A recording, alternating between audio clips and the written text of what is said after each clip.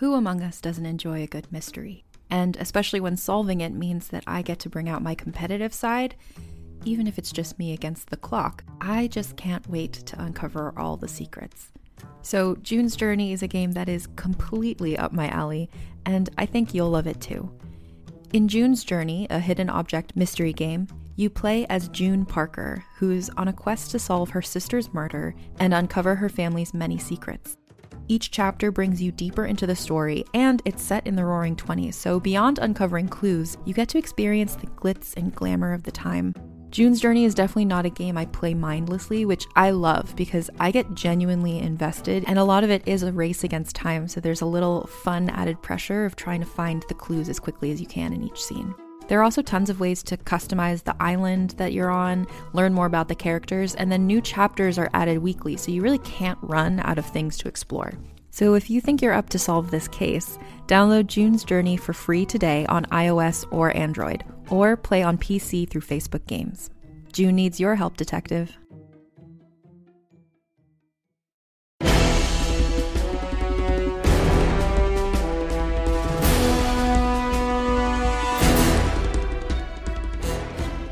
Heart of the Ronin, Volume 1 of the Ronin Trilogy. Written and produced by Travis Hierman. Voice talent by Danielle McCarville and Zeus Legion.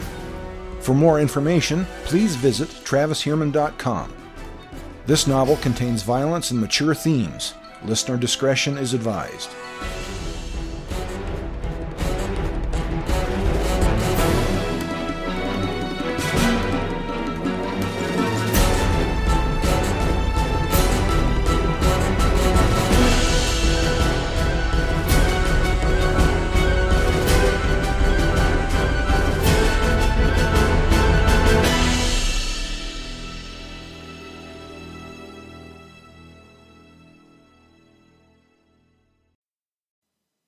The Second Scroll, A New Life.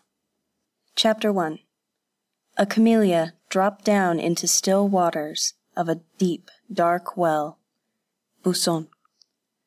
Kazuko climbed out of her palanquin and looked up at the imposing central keep, the Toride of Lord Tsunetomo's castle. Somehow, it did not look as impressive now as the first time she visited it so many months ago. Now it was home. She found herself remembering the wonder of that day, but now, in the winter, it seemed only grim and gray and heartless, in spite of all the festive New Year decorations. Her clothes still smelled of incense from the temple. She had gone to the temple to pray for fertility and for happiness in the coming year, and entreated all the gods and Buddhas to ease her suffering. She walked through the front gates of the castle and began the labyrinthine climb to her chambers at the summit of the central tower. The castle and its environs buzzed with preparations for the New Year celebration. All of the land was awash in festivals. She had always looked forward to the festivals of the New Year, but now she found herself looking forward to nothing at all. She moved through her life like a mindless ghost. She sometimes felt lost in a gray netherworld of endless despair. Hatsumi often chided her for never smiling, but she never felt any smile inside herself waiting to be given life. She felt one small measure of relief at being home again, because now she could seclude herself. She had once enjoyed the company of other people, but no longer. Now the only people she saw regularly were her husband and Hatsumi. But she also felt something was improper about this, and that only served to make her more displeased with herself. Why could she not be happy? Why must she suffer so? Every moment of life, both waking and sleeping, was like a dull ache. On the days before her marriage, she had considered killing herself, but she had not gone through with it, because she could not bear the thought of dishonoring her father. As she moved through the house, servants cleared a path, bowing deeply. She passed by the great hall, where she spotted one of her husband's advisors, Yasutoki. Yasutoki was in the midst of an earnest conversation with Tsunemori, her husband's younger brother. Tsunemori had the same well-built frame as her husband, with handsome features and sharp eyes, only with less gray in his hair and fewer lines around his eyes. Tsunemori's face wore an expression now similar to so many other times when he was speaking to Yasutoki, a look of reflective skepticism, as if the veracity of Yasutoki's every word was suspect. Yasutoki was an ambitious man, ruthless with his opponents and heartless toward servants. Hatsumi told her that all the servants hated him. She sometimes wished her husband would get rid of him, but it was not her place to speak of such things. Yasutoki often had a strange glint in his eyes when he gazed at her, like a cat watching an oblivious mouse. It made her uncomfortable. Perhaps that was why she did not trust him. Even before she married Tsunetomo, he looked at her that way, with a bemused smugness, as if he knew something. She tried to hurry past the door of the great hall before Yasutoki noticed her, wondering what Tsunemori was discussing with him. It was an open secret in the household that Tsunemori and Yasutoki were bitter rivals. She overheard Tsunetomo and Tsunemori speaking one night over a jar of sake. She recalled the conversation clearly, because it was soon after she arrived, and she had still been unfamiliar with things in Lord Tsunetomo's household. She should not have been eavesdropping, but she could not help it. Yasutoki had gone to Hakozaki to see to a shipment of trade goods from across the sea. Tsunemori asked, "Why do you keep such a man in your services?" Tsunetomo answered with his usual good humor, "You've been quarreling with him again, have you? It is unfortunate that you cannot get along with him." "But why, brother? I can hardly imagine a more unpleasant, spiteful man." Tsunetomo laughed. "Because he is my friend, and he is brilliant, and he has friends at court. I rely on you, brother, for martial affairs. I rely on him for political affairs, and he has not always been so sour. His family's lack of rank weighs upon him. He is too ambitious. Because of his birth, he cannot hold a high office. It has made him bitter. I do not blame him. It is just the way of things. But he serves me well." Kazuko heard the smile in Tsunetomo's voice. "He arranged my lovely new bride, did he not?" Her ears burned, and she tried to slip away without them hearing the swish of her robes.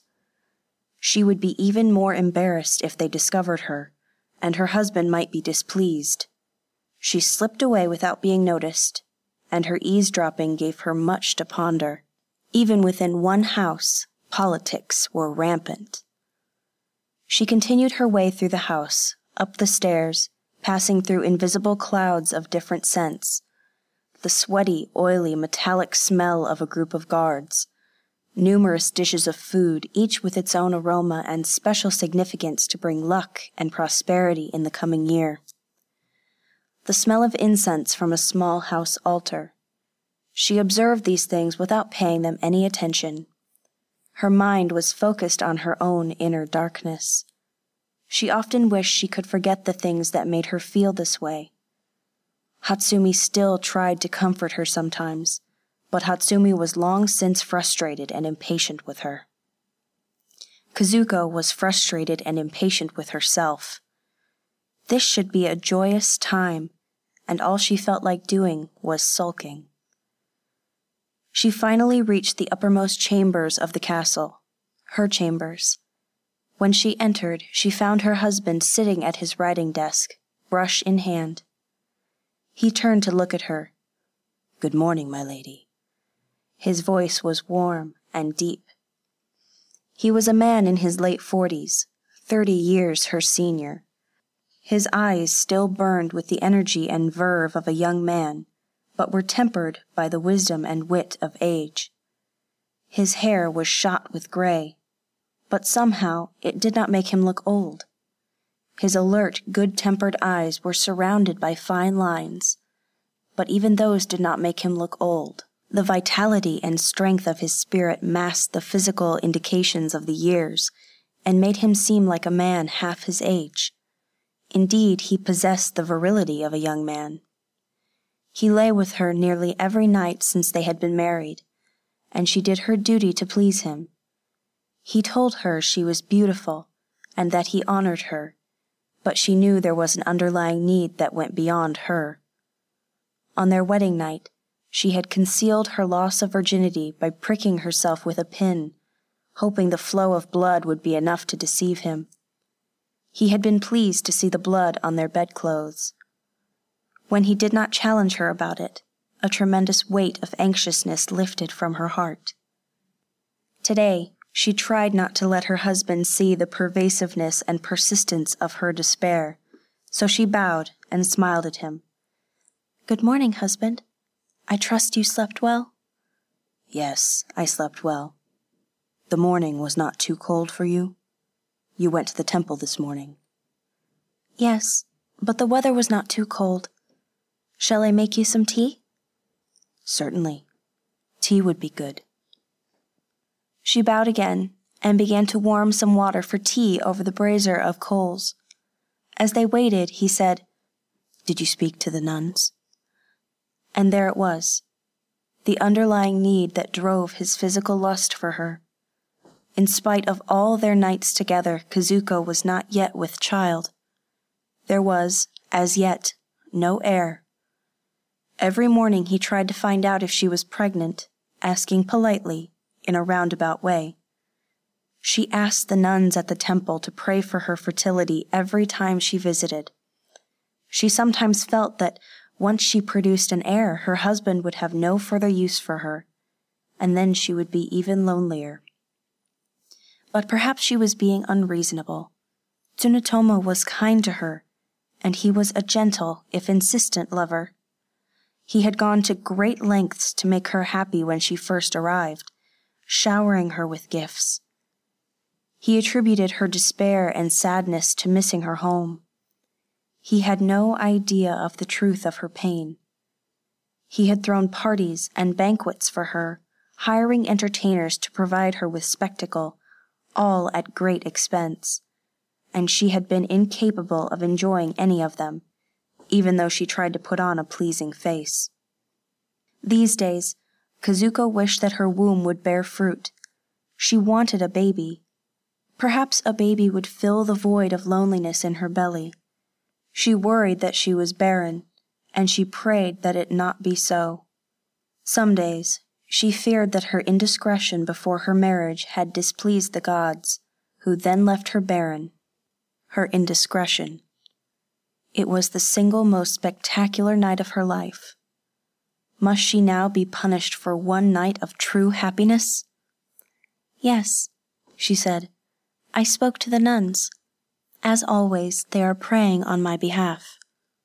"Good. I'm glad to hear it.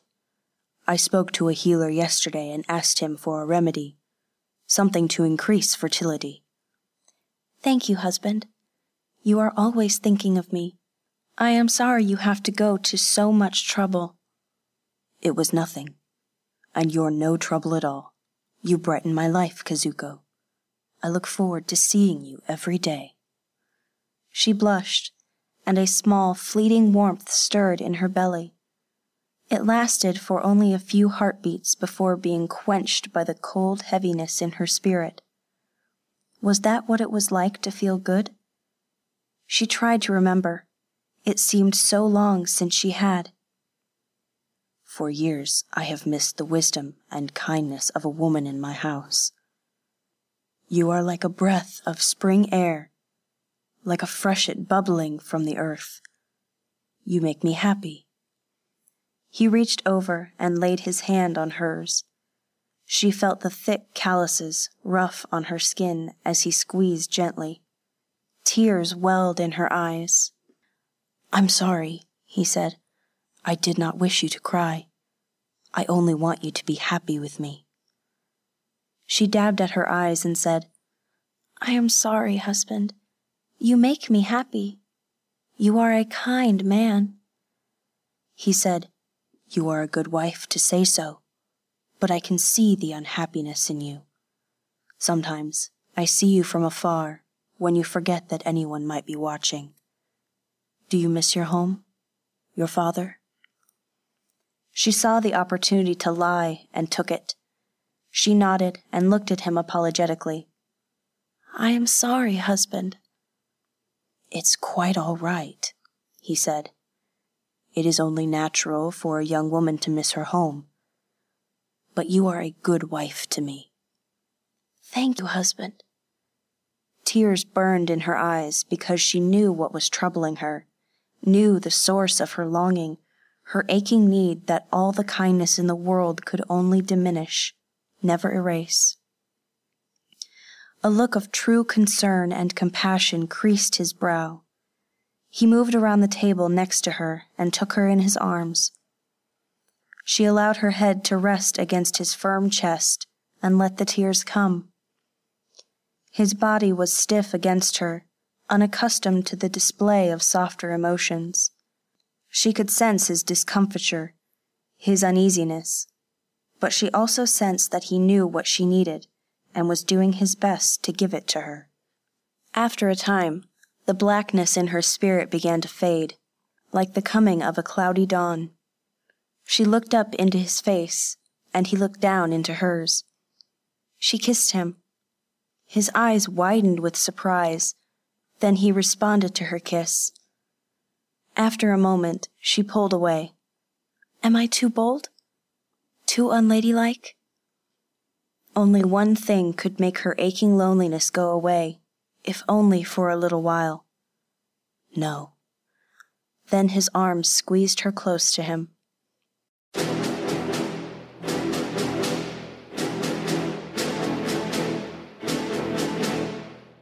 Hatsumi sat in her chambers, a couple of walls removed from her mistress's rooms.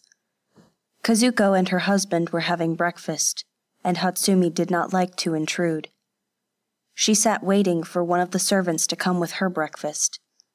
She had called them once already, but they had brought nothing yet. She gathered her robes to cover her feet better. The air in the room was chilled with winter in spite of the brazier of glowing coals on one side of the room. Where is that Moi? Silly girl, she muttered.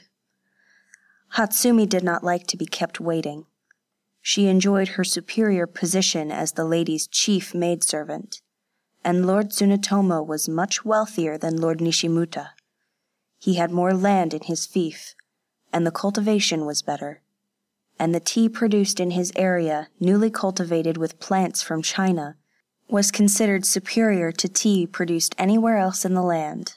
The tea was Hatsumi's favorite thing about living on Lord Tsunetomo's estate. If only Moi was not so slow about bringing it. She opened her mouth to call again when she heard someone coming down the hallway. A vague silhouette appeared on the shoji screen and knelt outside. A breathless voice called softly, I am sorry, mistress. I am too slow. Hatsumi let the surliness emerge in her voice. Well, come then. I'm waiting. The shoji slid aside, and the young servant girl entered the room carrying a tray with Hatsumi's breakfast, a bowl of rice, and some pickled plums. Moi was perhaps 13 or 14 years old. Her face would have been pretty, Hatsumi thought, except that her eyes were crossed, and she had a large mole on her nose. She set the tray down in front of the older woman and bowed deeply. Haven't you forgotten something? The girl's eyes widened as she cast about almost frantically. The tea. Hatsumi's voice dripped with derision. Moi gasped. I'm sorry, mistress. I will return immediately. She leaped to her feet and ran from the room. Stupid girl, Hatsumi muttered, just loud enough for Moi to hear before she was gone. Part of her pitied the poor girl, but that part was overpowered by annoyance at the girl's ineptitude. Hatsumi would not touch her breakfast until the tea came, so she waited impatiently, fidgeting, looking about the small chamber. Her gaze meandered across the room, resting upon a beautiful bundle of neatly folded cloth resting on a shelf. The bundle was a new robe of lovely forest green silk, brightly embroidered. It was a gift from Yasutoki. The day before, a servant had brought her the robe, and bundled inside was a slip of paper with only Yasutoki's name and no explanation. She had not yet worn it. She was saving it for a special occasion because it was beautiful and expensive, and she could not determine why he had given her such a gift. She had never received a gift from a man. Was he making advances toward her? What were his intentions? The thought that a man might be interested in her filled her with a distasteful mixture of exhilaration and revulsion. Being the object of someone's desire was an exciting thought, but the ultimate goal of that desire involved an act that filled her with a horror she could not contemplate. Forever burned into her memory were the smell of Hakamadare's foul breath, the taste of his spittle, and the tearing agony of his demonic organ. She had once longed for the touch of a man, imagined what love must be like, but no longer. It seemed that love, the act of love, would be forever lost to her. Besides, Yasutoki must know what had happened to her. He had been at Lord Nishimuta's castle when they returned. How could he be interested in her after she had been so fouled? Still, why else would he send her such a luxurious gift? The tug-of-war in her belly was interrupted by the sound of footsteps approaching quickly. The door slid open, revealing Moi carrying another tray, this one laden with a teapot and cup. She was breathing heavily as she entered and prepared to pour the tea. Hatsumi noticed that the girl's hands were shaking as she turned over the teacup and placed some dark emerald leaves in the pot. Hatsumi said nothing, just watched her impatiently. The girl sensed Hatsumi's impatience and worked with speed and efficiency. She poured hot water into the teapot over the shredded tea leaves, then placed the lid on the teapot, gently swirled the water in the pot, then poured the bright green tea into the waiting cup. Then, some noises came from the direction of her mistress's chambers, heavy breathing and small rhythmic cries building. "You may go, Moi," Hatsumi said. "That will be all." Moi bowed and stood up quickly. In the act of standing, however, her knee bumped the small table. The teacup jumped into the air and overturned, spilling hot tea into Hatsumi's lap. Moi froze, staring in horror. Hatsumi jumped to her feet with a sharp cry, staring at the wet stain on her robe. "Stupid twit!" she snarled. She picked up the teapot and dashed the steaming hot water into the girl's face. Moi squealed in pain and covered her eyes with her hands. Hot water dripped from her chin. Soggy tea leaves clung to her face and hair. Her eyes were squeezed shut in pain. She spun and ran blindly from the room, her squeal receding. Hatsumi felt a pang of remorse. She hoped the girl was not blinded. She would be useless now if that was the case.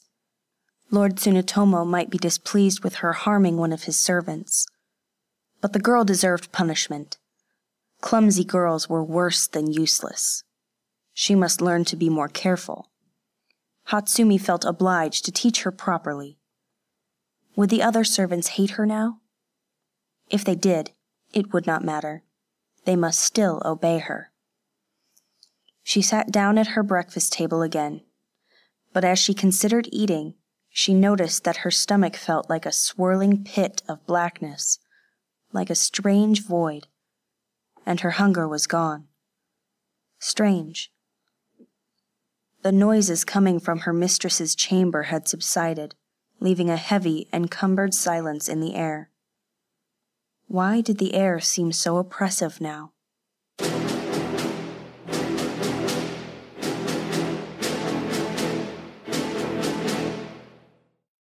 Yasutoki kept his manner cordial, even though the man sitting across the writing desk from him was his enemy.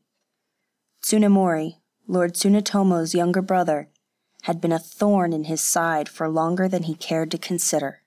No matter how Yasutoki tried to put Tsunemori at ease, all the better to wheedle information from him, the more impregnable the wall Tsunemori built between them. Tsunemori, it seemed, would not fall victim to Yasutoki's manipulations, and that made him dangerous to Yasutoki's plans. Such powers of perception made Tsunemori a dangerous man indeed. "I'm sure you can understand, Tsunemori," Yasutoki continued, "my need for comprehensiveness in this year-end report. I thought that I would better serve my lord, your brother, by presenting all the pertinent information together. It would also allow me to better plan for the consumption of food and other supplies, so that his troops would be supplied with the greatest efficiency." Tsunemori's perpetual look of skepticism deepened. "You know full well that your sphere of responsibility is political and official matters, not military ones. The food and weapons stores of my brother's warriors are none of your concern. There is no need for you to include them in your report." "But the horses," Tsunemori cut him off. "The horses fall under my domain as well, Yasutoki. The horses are to be used only by samurai. The draft ponies fall under your domain. I appreciate your concern, but it is unnecessary. I am preparing my own report to my brother. He is an intelligent man, able to draw his own conclusions from separate bits of information." Yasutoki burned with frustration, but he took care not to show it. "As you say, Lord Tsunetomo is a man of high intelligence. I am merely trying to serve him in the best way I know." "I know he appreciates your efforts." Tsunemori leaned back on his heels with an air that this conversation was finished. "Thank you for your time, Tsunemori." Tsunemori bowed, stood up, turned, and strode from the room with the swagger of a trained, seasoned warrior. He was not a man to be trifled with, Yasutoki reminded himself. Therefore, he must be circumvented. So, Tsunemori was preparing a report on the military stores and strength of Lord Tsunetomo's castle. It seemed obvious, therefore, that the information in the report must exist somewhere, and Yasutoki thought he knew the most likely location. Tsunemori spent far more time in the training hall and on the field than he did in his office. So much the better for Yasutoki's intentions. Spying Lady Kazuko out of the corner of his eye, passing by in the corridor, Yasutoki indulged in a moment of considering his plans for her. He was always looking for ways to gain advantage or leverage. He may have need of her some day. For that reason, he would tell no one of her tryst with the hapless Ronin Kenishi. Something happened between those two in the forest. Yasutoki had noted the Ronin's reaction when Lord Nishimuta announced Kazuko's betrothal. The Ronin had done an admirable job of concealing it, but Yasutoki knew well the look of a young man in love, and Kazuko had been no better. Nevertheless, she had done her duty and married Lord Tsunetomo. Yasutoki admired her for that. In such young men and women, love could become everything, the emperor of their spirits and actions.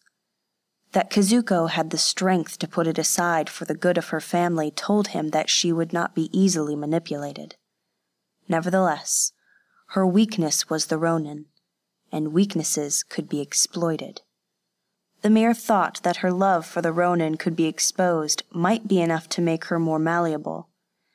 She and the Ronin had ample opportunity to consummate their love.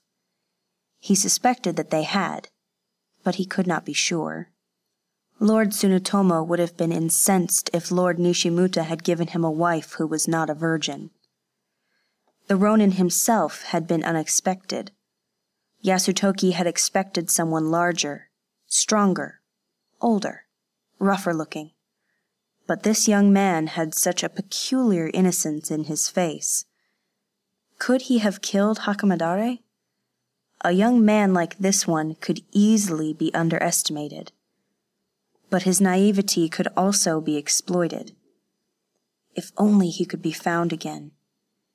He had been escorted from Lord Nishimuta's house hurriedly, and he disappeared into the night. After that, Yasutoki's spy lost him. The spy was still looking, however. Perhaps Hatsumi also knew the whole truth about what happened between Kazuko and the Ronin.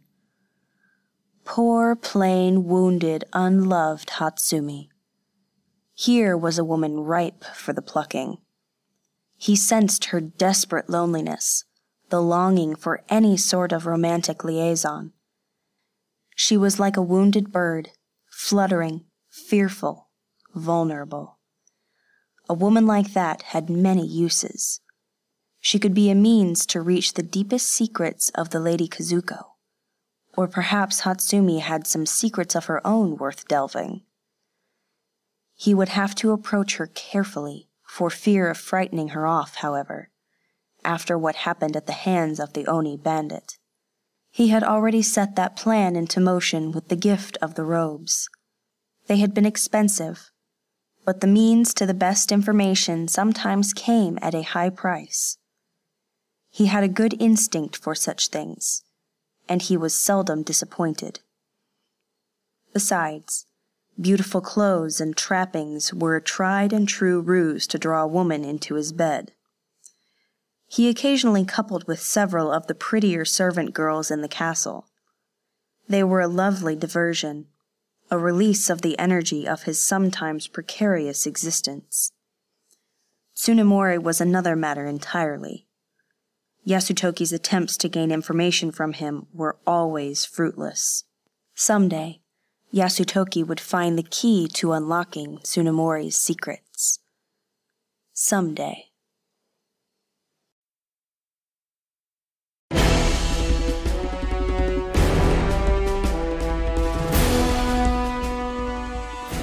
Thank you for listening to Heart of the Ronin, Volume 1 of the Ronin Trilogy by Travis Hierman. Volume 2, Sword of the Ronin, and Volume 3, Spirit of the Ronin, are available now on your favorite audiobook platform. Please visit TravisHierman.com, look me up on social media, or send me an email. I would love to hear what you think about the story.